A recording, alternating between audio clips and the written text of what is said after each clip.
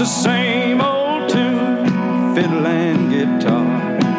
Where do we take it from here? Rhinestone suits and new shiny cars.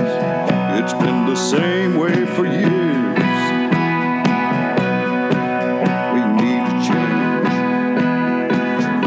Good morning and welcome to Moving Iron Podcast, Market Roundup with Chip Nellinger. Chip, man, looks like it's kind of a little quietness out there in the marketplace. Not a lot going on. Yeah, there really isn't. We at least had a little bounce yesterday, following through higher in the overnight here. About the only thing to talk about is wheat really had a pretty strong day yesterday. Some news that Russia looks like they're set to ban some of the exports, maybe 10 million tons of exports. You know, again, we've talked about this before. This is the process that happens over there. We're going to ban it. We're not going to ban it. We're going to tax it. We're not going to tax it. We're going to export. And then all of a sudden, after a couple months, they get it figured out what they really want to do. So their crop size was small enough, regardless, whether they export or whether they put a ban on, a tax on, they don't have as big a supply to export as they did. So, we'll see. But that definitely stabilized the wheat market, had a little bounce, following through up 3 or 4 here in the overnight. Corn's up penny and a half. Beans are up 4 or 5. So I don't know that you can read a whole lot into that. We beat these markets up pretty badly over the last week or 10 days, and now you're just seeing a little stabilization. I don't know that the selling pressure is over necessarily, particularly in the beans. There's just not much positive to talk about there. So I think maybe we're just seeing a little bit of a dead cat bounce. The market kind of looks ahead here. Once we get these rains through, if it kind of dries out here, I think, especially next week, you'll be starting to hear a lot more harvest activity, particularly here in Illinois and Indiana. And the market's kind of waiting for that to see, what the results are. Is it as good as what the market thinks? Did the summer heat and pockets of dryness pare that yield back? So I'd say by the end of next week, weather permitting, you're going to see a lot more of those yield reports coming in. And then September 12th is the September crop report. That's going to be a big, big report. So, a couple weeks away, we got a long weekend here.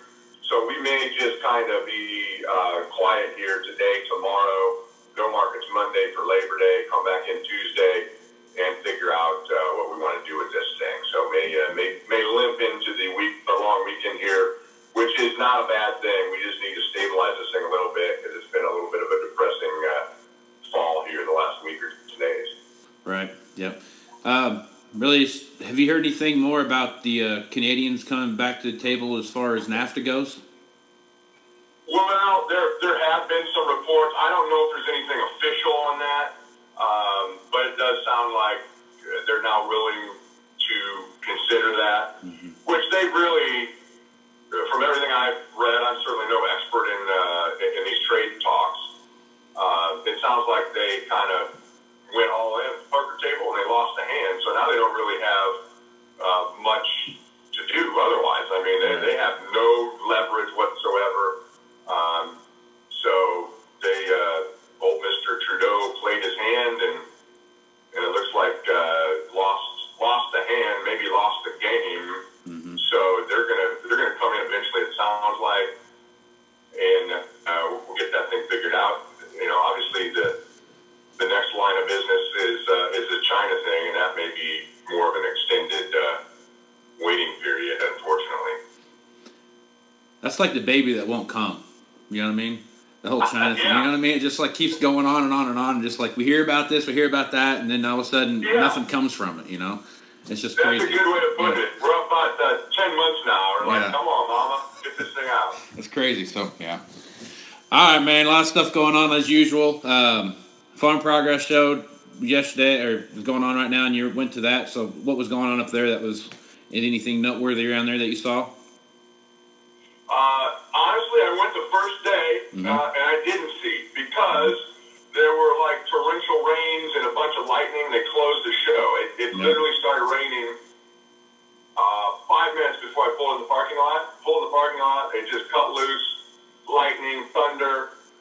they called the show. So I stuck around, did a little bit of a couple of interviews there, and then I had to come back yesterday. So I didn't see a whole lot of it. Looked like an okay crowd the first day, based on the amount of cars leaving that place all at one time. Yeah. Yesterday would have been a little bit better, but boy, it was a muddy mess. Yep. Tuesday, no question. It's either a swamp or a desert, right? You don't have anything in between at that show. Yeah, it's absolutely. It's like there's no middle ground. Yeah. Maybe it's just the week they have it. It's usually either 110 degrees and dangerously hot, or absolute monsoon. And Tuesday was no different. Right on. Wasn't hot, but you needed a pontoon boat to get through those parking lots. Right?